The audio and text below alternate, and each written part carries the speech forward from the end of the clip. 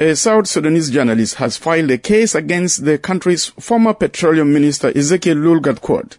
Kong Pal Chang says Gatkuoth took his children for DNA testing without his permission, adding that the former minister was planning to send two of his children to their mother in Australia.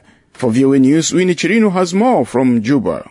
Journalist Kong Pal Chang, who works for a media outlet in Juba, says in late 2010, when Gatkuoth was the head of mission of the then Southern Sudan government in the U.S., Gatkuoth helped his wife Nyapal Lul Yual and other South Sudanese artists obtain U.S. visas in order to mobilize South Sudanese in the U.S. to vote for separation during the referendum.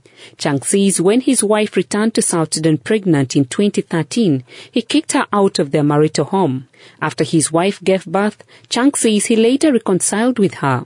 After a few months, the journalist says his wife decided to travel to Australia, claiming her life was in danger in South Sudan.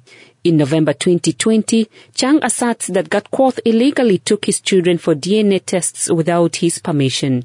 He just took a flight to Nairobi and went home through the help of my in-laws.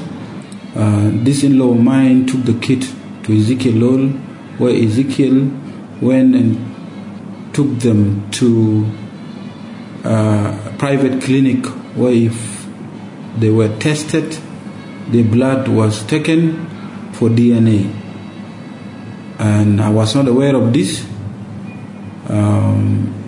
I came to learn later when my wife, who is in Australia now, sent the DNA test. She told me, those kids are not yours, they are for Ezekiel Lul. I told her, those are my kids. If there's any child who is not mine, anyone who is claiming, that person need to go to court, not behind me.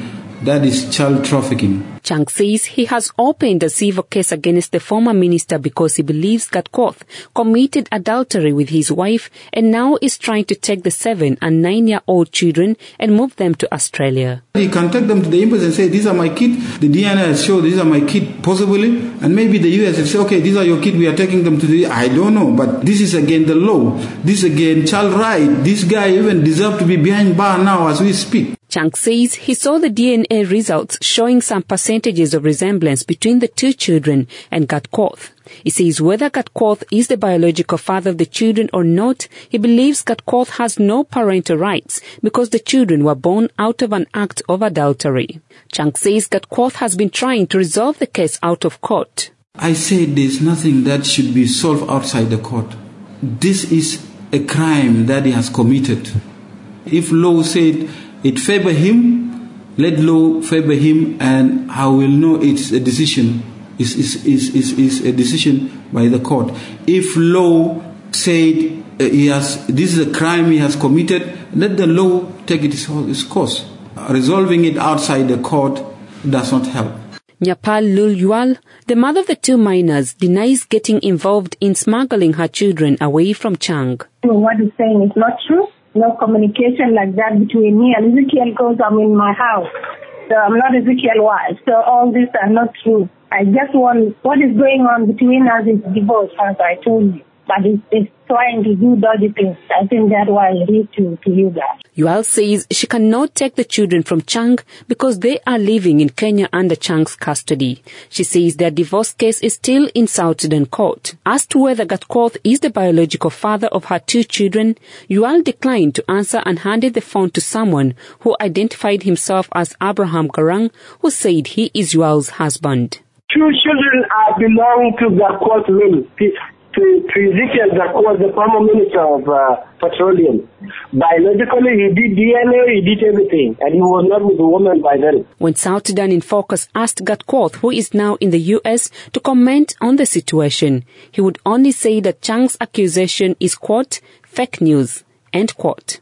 South Sudan in Focus obtained a summon issued by the Melekia police station in April, ordering Gatkuoth to appear before the Central Division to answer questions about an investigation. South Sudan in Focus contacted Captain Richard Michael, the lead investigator in the case, who declined to comment, saying he is not allowed to speak to the media. For VOA News, I am Winnie Serena in Juba.